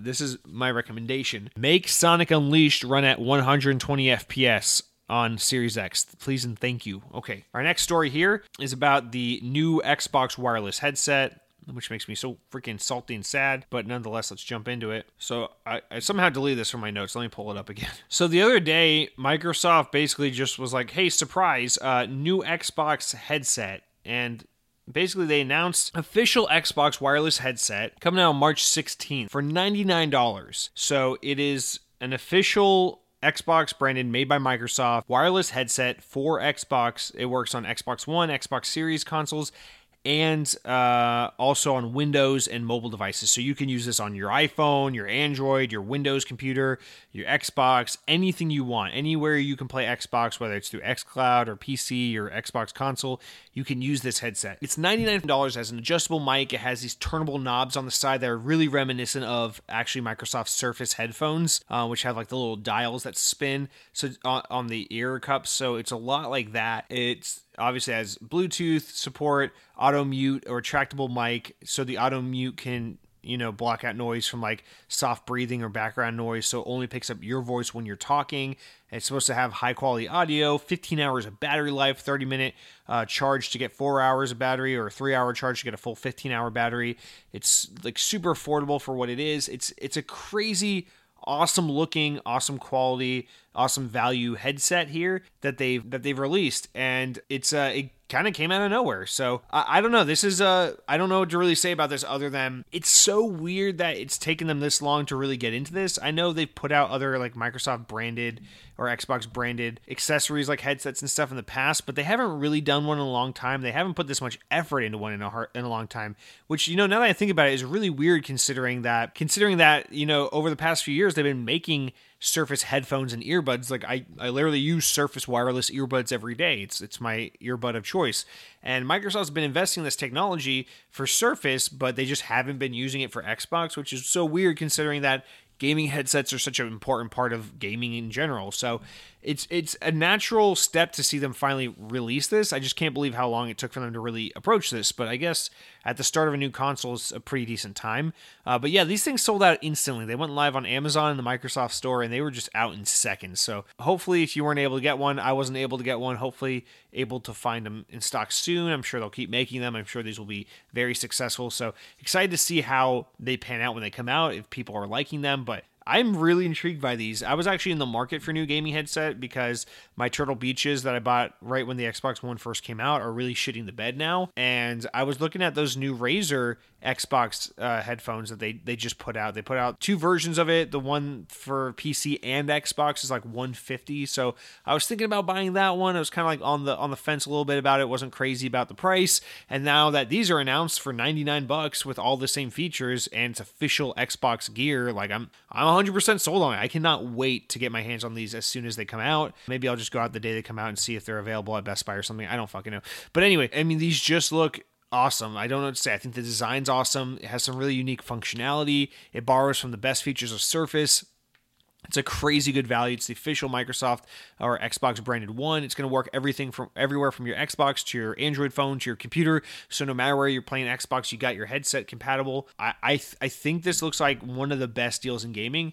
And I'm confident that they can nail this because I don't know what it is, but at some point, like 10 to 15 years ago, Microsoft just like sat down and was like, hey, we're even though we're called Microsoft, we're going to just start getting micro hard and just make like kick-ass hardware.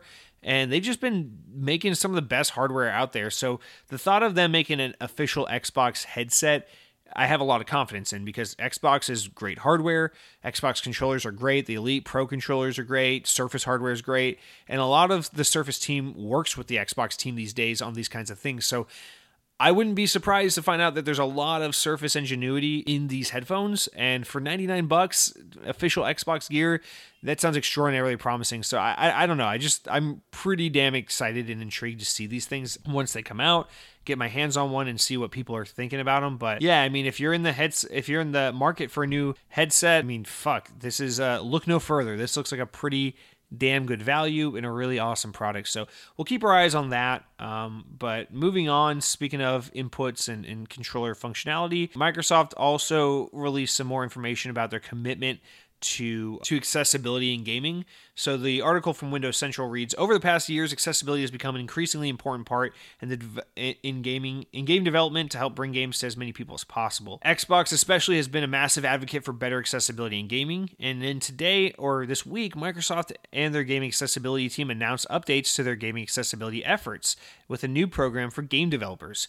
In 2018, Xbox launched the Excellent Adaptive Controller, which allows players who might have difficulty using standard controllers to build customized setups that suit their specific needs. In 2020, Xbox launched the Xbox Accessibility Guidelines, a comprehensive series of best practices to drive accessibility in gaming forward and help game devs make their projects as accessible as possible. Today, Xbox announced that they're updating their Xbox Accessibility Guides with tons of improvements to make them easier to use and easier to understand, and even more thorough for devs. Improvements include clear language, improved overviews, scoping questions and focus areas, educational background information, and guideline examples. However, beyond these crucial improvements, Microsoft is also launching an industry first, a platform-provided program that can test Xbox and PC games against Xbox's adaptive guidelines and provide game devs with feedback on how to improve their games in an effort to make them more compatible.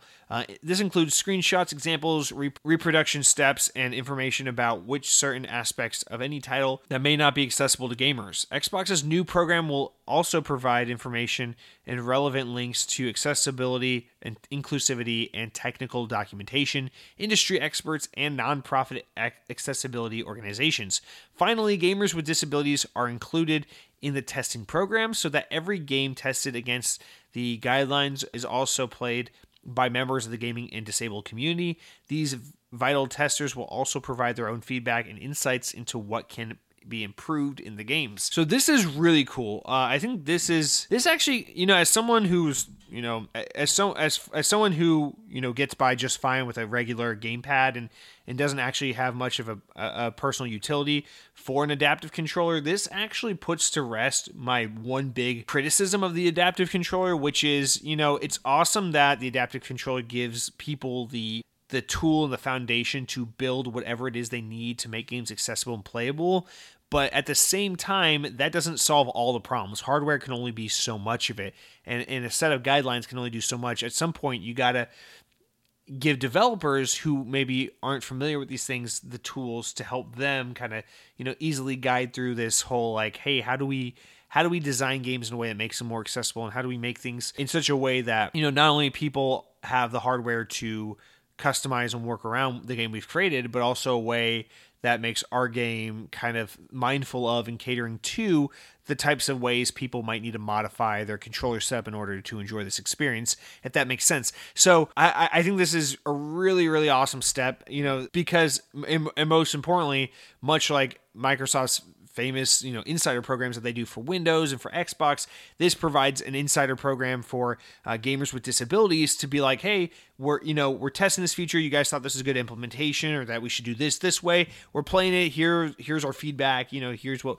works. Here's what doesn't work. And ultimately, this is going to be the kind of thing that makes this like not just a nice novelty that's helpful for some, but a viable feature that works for all gamers with disabilities. So I think this is a really, really awesome thing, and it's been crazy cool to see Microsoft just really lean hard into this. And I hate talking about this because this is the kind of stuff that makes me feel like I'm some like cucky paid off like Microsoft fanboy. Listen, Microsoft's not a perfect company, and they've done tons of shitty things, and let's not put them on a pedestal. They're a massive corporation that's in the business of making money, and they fucking condone basically child slavery by being like any tech company and having their products produced in China where like children are exploited for slave labor, and factories like Foxconn where they create the Xboxes and Surface products that we so enjoy here in more privileged parts of the world. So I'm not trying to paint Microsoft to be like this perfect hero, and obviously it's a massive corporation with tons of good and bad actors. So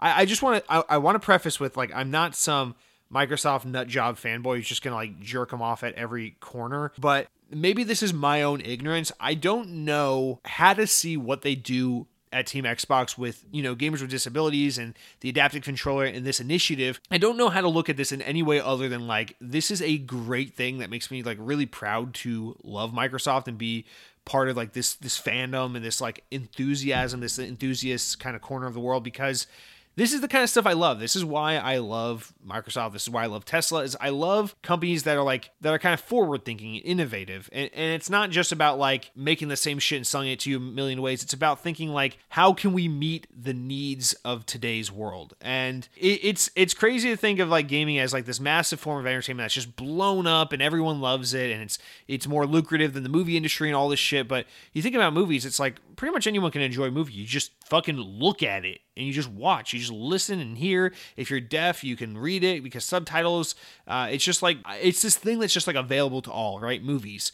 But gaming is such an active, input-based medium of entertainment, no fucking shit, that it inherently brings all these caveats and just challenges to it that other forms of entertainment don't deal with. And the fact that it's like, you think about it this way, like, gaming has gone on for as long as it has without these kinds of things really being properly and like loudly addressed. It's kind of mind-blowing. It's like, think about all these gamers with disabilities that would struggle to play like an NES game or Super NES game or an N64 game or an Xbox original or an Xbox 360 game. It's like, what have these gamers just done throughout these years? They've just been like, oh, gaming looks fun. Fuck me, I can't really enjoy it properly. It's kind of crazy to think that we're just so happy to like innovate in gaming in terms of like, oh, we made worlds bigger and prettier and consoles have more power and now your controller vibrates in new ways because that's what next gen's all about. And it's like, cool, these are all nice features and nice cool ways to step forward, but it's like, we're not really innovating and making gaming like this thing that's for all and really meeting the actual needs. Like do gamers desperately need triggers to have like new forms of rumble and for games to be like in 4K all the time? It's like, no, those things are really nice and we like them and it's cool, but it's not super necessary. It's like, but is there an actual need where there's like swaths of gamers in the world who cannot enjoy games because they have specific disabilities that limit their usage of like a traditional gamepad? It's like, well, yeah. And so the fact that like Microsoft not only, it wasn't just like a one-time like, we'll throw you a bone here, we made this controller, go fuck yourselves, figure out what to do with it. It's like they didn't just make that and walk away. It's like they're like, no, we gotta like keep running with this. Like, here are some guidelines, here's a testing program, here's an insider program, here's a way to offer your feedback, here's a way for a community to come together and really like not only just make their games around this, but to get feedback and then to start thinking from a development standpoint about these things from like the beginning, from like the genesis of a game idea, rather than like shoehorning accessibility features in at the end of a game when you're optimizing and prepping it for launch. So I just the thought that like this is something that Microsoft didn't just do and leave. This is something that they're like actively, constantly working on and caring about and invested in is so exciting, because it's like, no, it's not like a new Halo game I get to play, but it is something that makes this medium accessible for all and really brings it into the future. Because, if there's no such thing as like an entertainment form or like a product of the future or something that's like available to some, it's like, it's like gaming shouldn't be this thing where it's like, oh, well, you gotta be young and agile enough, or you gotta have perfect hand-eye coordination, or you got to have perfect vision, or you got to have the perfect 10 finger setup and in perfect muscle memory and like just you can't tell a person like you have to have all these requirements, all these specific requirements to be a gamer, because then at some point it stops being this thing for everyone, and therefore it ceases to matter to everyone. So just the fact that Microsoft, no matter how big or small of a change this may seem like to most people who just get to play games regular no matter what, these things really fucking matter. And to see them take this incredibly seriously and not just be like, oh, here's a tool, but like, here's a program and here's more tools and here's ways we can help other people use our tools and give feedback, shows that like they're actually committed to making a difference in this regard. And I think this is the kind of stuff that's really exciting, because this is the kind of stuff that truly makes a difference and makes these things more inclusive and welcoming to all. And wouldn't that be the better story of gaming in the past, in recent years? Not that like the Xbox Series X makes games look really pretty because it's super powerful, but rather it's like, thanks to like this program and the accessibility controller and services like xCloud, it's like we're able to serve gamers with different abilities. We're able to serve people in markets where buying a $500 home console isn't a really viable option. We're able to service people in places where it's like we don't even have access to home consoles. We only have access to like smartphones and computers. So this is the stuff that Xbox does that like makes me like, in a weird fanboy sense, like proud to be a Microsoft fan, because it's like I see this and it's like I acknowledge that this isn't necessarily for me. Like I don't really have any personal use for the adaptive controller. I don't really give two shits about playing xCloud because I'm happy to play Xbox in my apartment, on my couch, on my TV.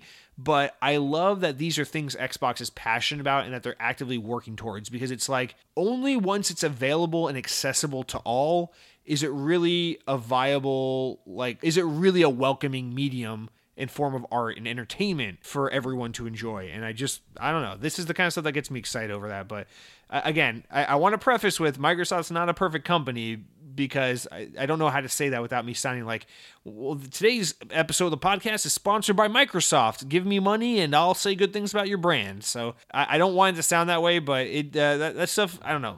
That's really feel good news and really exciting stuff for everyone, in my opinion. But let's move on with some less cucky takes from me. So Halo Wars 2, which launched in 2017 to decent amount of praise with a fun story, great villains, and a large spread of online modes, blah, blah, blah. The game also got well-received DLC with a Horde-style mode, complete with additional campaign beats.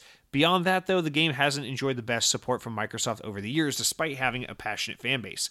In 2019, fans of Halo Wars started a petition to further updates of the game, and Microsoft responded by saying its focus was entirely on the Master Chief Collection. Microsoft also said that they may revisit the franchise in the future, but in an update on Halo Waypoint this week, Halo developer 343 Industries reiterated that there are no plans for a sequel or for updates in the Halo Wars universe at this time. Their quote reads, "We always strive to be open, honest, and transparent with our community, and we know that many of you have been waiting, asking, and hoping for news of the future of Halo Wars 2. We want to acknowledge that we've heard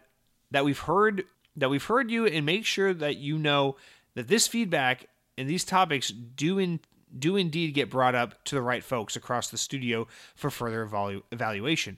In the past, we've noted the publishing team was fully focused on Master Chief Collection. We had no current plans to return to Halo Wars 2. Now, with all the titles on PC, we've seen these questions popping up again through, although 343 publishing team is still working on more Master Chief Collection seasonal content, along with a variety of features and further improvements. It's not always easy to be open and transparent, particularly when we expect it's not the answer that the community wants to hear, but we want to give it to you straight. 343 Industries has no current plans to further Halo Wars 2 work, including content updates, balance patches, bringing the title to other platforms, or a new game in the series. We will, however, continue to monitor the game and ensure that everything is working as expected. Yes, we did use the word currently because it's the truth. As of today, there is no plan for the development team to re-engage with Halo Wars 2, and we aren't working on a new game in the series at this time. But we're specifically never going to say never because, well, who knows what the future may bring." End quote. The news will come as a blow to those who have remained passionate about the game, hoping for updates, balances, tweaks, and bug fixes. Alas, though, it looks like we're not going to get them now or in the near future. First thing, I think this is a really commendable way that they address this. I love the way they basically just like straight out spoon-fed it to you. They're just like, guys, Right now, the answer is no. Halo Wars is dead as of right this second. Is it dead in 5 years? I don't know. Who knows? And the reason why I think they say that part in particular is because I think Halo Wars was dead after Halo Wars 1. I think the odds of there being a Halo Wars 2 were slim to none. I think Halo Wars 2 was kind of more than anything born out of like a need for more first party content, and like making a Halo Wars 2 was kind of like a not too big of an undertaking thing to farm out to like another studio that does like RTSs, and that's kind of why we got Halo Wars 2. That's my general guess here on why we ever got that. But here's the reality of the matter, guys. Halo Wars 2 did not perform well. I know people like it critically. I know fans of the game like it. Listen, I'm a huge Halo fan. Halo's like my fucking shit. Halo Wars 2 is awesome. I even recently replayed through the game and all of its DLC, and yeah, I stand by it. Halo Wars 2 is fucking awesome. I love how it's going to have such a massive impact on the Halo universe from a storytelling perspective with the introduction of the Banished and Atriox and all this shit. It's so cool that the events of Halo 5 and Infinite are so intrinsically tied to Halo Wars 2. I love the Halo Wars universe. I think those games have no right being as good as they are on console, and I would love for there to be more Halo Wars, but like, let's just be super honest. Like, outside of passionate Halo fans, no one talked about Halo Wars. No one bought it. No one played it. No one talked about it. This was not a big game. It was weird in 2017 when Halo Wars 2 came out, because it was like, hey guys, there's a new Halo game out today, and no one said anything, no one gave a shit. That's not supposed to happen when something with the Halo brand comes out on shelves. Like, when a new Halo product comes out, the world's supposed to stop and take notice. It's that big a franchise. So the fact that Halo Wars 2 kind of just came and went without so much as like a peep from anyone outside the Halo community tells you that this game did not perform well. Like, and I know that's just anecdotal, and Microsoft isn't talking here about much else, and you know, Game Pass skews everything, but if we're being super honest, Halo Wars 2 bombed. It did not do well. It doesn't make sense for them to go back and be like, well, the game made like no fucking money and no one gave a shit about it, but come on, these fans really want to see more of it. I think they're stuck in this place of like, we can't be doing this because no one gives a shit about it. But this is the part that trips me up the most, though, is Halo Wars 2 came out like just about a year before Game Pass came out and really became a thing. So what I always wonder is, what if Halo Wars 2 was like a game that launched alongside Game Pass? What if it was like the game to start Game Pass and to sell Game Pass? What would the story have been like then? Or better yet, what if Halo Wars 2 was a game that came out like a year or two ago when Game Pass was starting to really pick up steam? Because at that point, we would have gotten a better, and I think maybe the best thing to compare this to, actually modern-wise, would be Gears Tactics. Like, how is Gears Tactics doing? Because that game launched into Game Pass.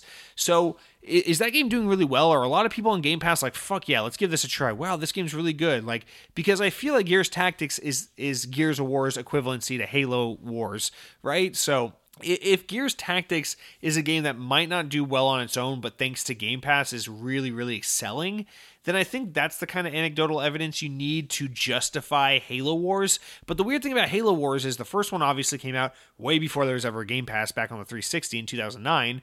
But then the second one came out a full year before Game Pass really became a thing.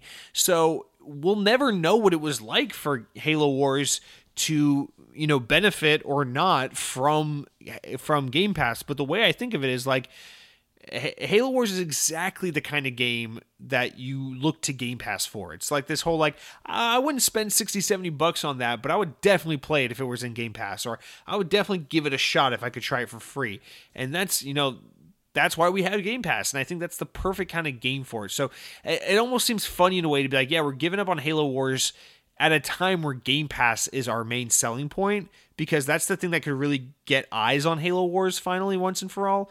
But at the same time, it's like, hey, I mean, how thin do you want to stretch the Halo team, okay? It's like, we got all this stuff to focus on. Halo Wars, for the second time in a row now, has proven itself to not be a real lucrative deal for us, and right now we gotta get all hands on deck focusing on making Infinite not suck, because there's a lot riding on this game. And so it's this whole thing of like, we can't be thinking about Halo Wars right now. It's not about whether or not you want it or you love it. I understand all those things, but we just can't afford to be dividing our attention in so many places right now, and of all things be focusing on Halo Wars, a franchise that we all love but doesn't do well. It doesn't bring in the money. It doesn't bring the attention. Like, we just can't be focusing our efforts on that right now. Halo Wars is something you do when Halo as a franchise is on cloud 9 and everyone loves it and you can do no wrong. It's like, why not? Here's a fucking extra spin-off game. Halo Wars. That's how Halo Wars 1 came out, and I'm sure that was, where that game probably got the success it got was from that. But Halo Wars 2 came out in such a different state. Halo Wars 2 came out after Halo 5 when everyone hated Halo, after Halo 5 when people were like, Halo's not as good as it used to be, it's not as relevant as it used to be. Halo Wars 2 came out a year before Game Pass. Halo Wars 2 came out at a bad time. And the only thing that should have helped Halo Wars is it came out kind of when there was a first-party drought. And even then, it still didn't make much of a dent. And it came out early in the year, so after the holiday game releases. So again, I think it's one of these things where we can't talk about Halo in any other way other than Halo Infinite right now, because it's just got to be all hands on deck on getting that game out the door, making it the best it can be, making sure we don't botch the Halo franchise at this point. And then once Infinite's out the door, once it's had a successful launch and everything's gone well, then we can take a sigh of relief and start thinking on the rest of the Halo universe. But again, right now it really has to be a whole hey, put that small money shit on hold right now. It's about Infinite. So that's really the only way I can look at that. But it really sucks. I know we all love Halo Wars, so whatever. But speaking of Halo, according to Halo Waypoint and from Windows Central, in a Halo Infinite update from this past week, we got some new information kind of about the Halo sandbox and Halo Infinite, and 343 was detailing some more information about that, and so they were going in depth about the vehicles and their kind of the way they've been revamped for Halo Infinite, talking about vehicle effectiveness and reduced in dynamic ways as players damage the vehicle and kind of how those things affect the vehicle. So for example, players that shoot Warthog's wheels will be able to make it harder for drivers to drive the vehicle, to steer it and handle it. And this big shift away, this is an intentional big shift away from Halo's usual vehicle mechanics, but it sounds like the gameplay interaction will be a lot more interesting. They're trying to make it more dynamic and make vehicles more of a dynamic part of the battle. So some information on grappling hooks was also detailed. Specifically, they stated that players who are skilled enough can use the grappling hook to latch onto a Banshee and then hijack it from its pilot. So that will just be the coolest thing in the world to see. Additionally, they also confirmed that the grappling hook will be able to pull weapons to the player using it, which will no doubt be an incredibly effective power when power weapons are appearing on the map, using that grappling hook to snatch that bitch out of thin air. If every pickup is as useful and as interesting as the grappling hook, then we can have a pretty balanced experience there. But that is a little bit of a red flag for balancing. Finally, a major piece of news they wanted to share at 343 is that they are planning to add lots of weapons old and new to Halo Infinite after its launch. So even though the game will only launch with a specific number of weapons, they will be adding plenty of weapons into the sandbox over time, meaning that the game will constantly evolve and rebalance itself. Kind of like Halo 5, which I know a lot of people hated, but that excites me because I like when things get added and things change because it's fun. But yeah, so those are some updates coming to Halo Infinite. Not really much to talk about there other than to just kind of read it out so you're aware of it. But with that said, guys, that's going to do it for all of our major news stories of the week.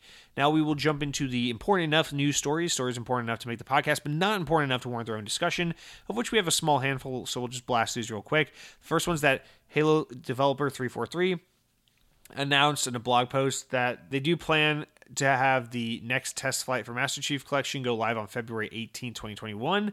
The biggest highlight for the flight will include a new map for Halo 3 that was originally in Halo Online, but never in the actual proper Halo 3 game. It looks like the map will be set in some sort of UNSC outpost high up in the air amidst severely icy glaciers. So that map looks fucking awesome. Can't wait to see more of that when it actually comes to the game. Also, next up, according to the report from The Verge, Microsoft stated that Microsoft started testing xCloud through the web in its upcoming public preview. It's already been known that xCloud would be coming to the web, but now we have screenshots of it in action. And The Verge also notes that the preview is getting very close to rolling out soon. Next, Windows Central reports that 4A Games is working on a free next-gen upgrade to the 2019 game Metro Exodus, and the developer has shared what specifically players on Series X can expect from this upgrade, which is 4K 60 FPS on Series X, and on Series S, they're targeting 60 FPS at 1080p.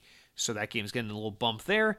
And then next, a report, rumors running around this week suggest that Ubisoft may be changing the name of the upcoming Rainbow Six Quarantine to Rainbow Six Parasite. Although Ubisoft has since spoken up about this, saying that Parasite is only the internal development name for the game, and no official name change has been made as of yet. And lastly, Game Pass is getting some new games and losing some games in the coming days, so let's go through that real quick. So coming on February 18th, Code Vein will come to Game Pass on PC.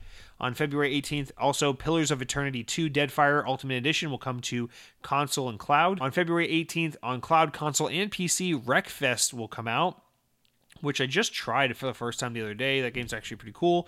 On February 23rd, on console and cloud, Killer Queen Black will come out, which I played on Steam once forever ago, so maybe I'll give that a try again.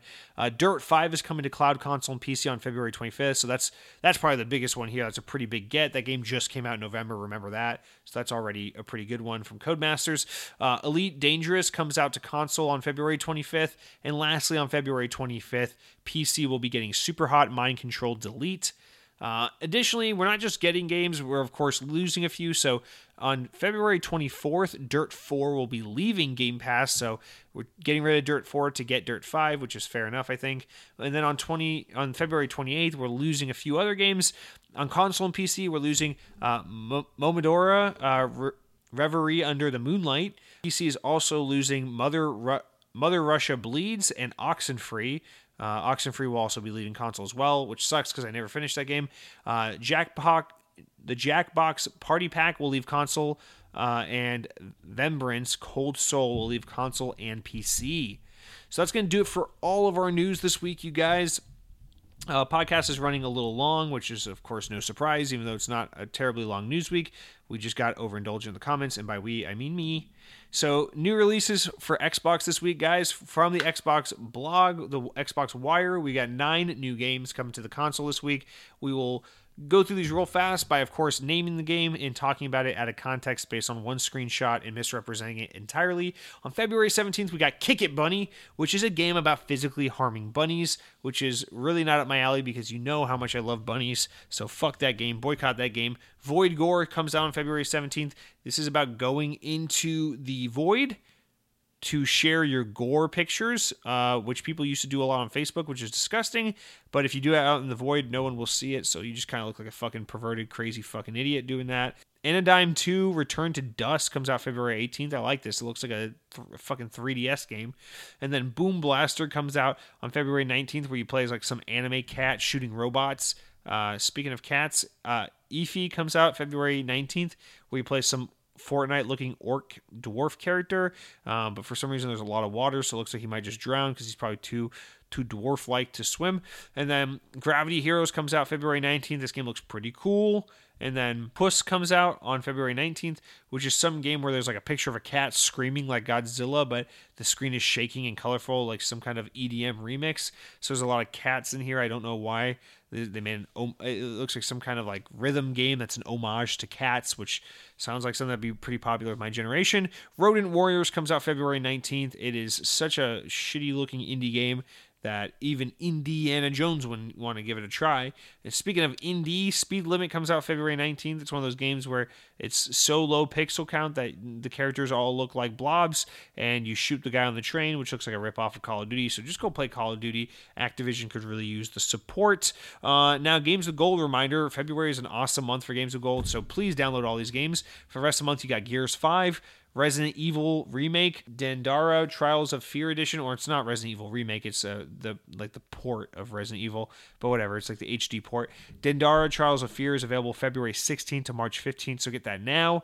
Indiana Jones and the Emperor's Tomb is available, well, it's not available anymore, you missed it because you're a dumb bitch, and Lost Planet 2 is available now through the 28th, so download that game as well. But with that said, guys, that is it for our podcast this week. We've completed it. We've an hour and 55 minutes in. I got to edit it down a little bit. I'll be staying up tonight and doing that.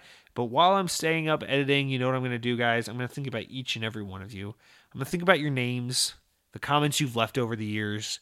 And if I don't know your name and if you've never left a comment, I'm still going to think about you because I can feel you. I can feel your energy. I can feel you're there on the other end listening. I know what you're using. You're using those Raycon earbuds that you got from using the promo code from that YouTuber you watch. You're using the AirPod Pros that you got for Christmas, and you said to all your coworkers and friends, "Oh, I know the AirPods are stupid. I didn't want the AirPods. You see, someone got them for me for Christmas. That's why I have them. I wouldn't spend $200 on these. No. I got these as a gift. I didn't buy these. Fucking liar. You know you wanted AirPods. Just own it. Admit it. I can feel you listening to me through those AirPods. I can feel you through your car speakers, listening to the Xbox On podcast. And you know what I want to share with you as we have this connection in this moment, in this time? I want to tell you something my father once told me. He said, "Son, power your dreams."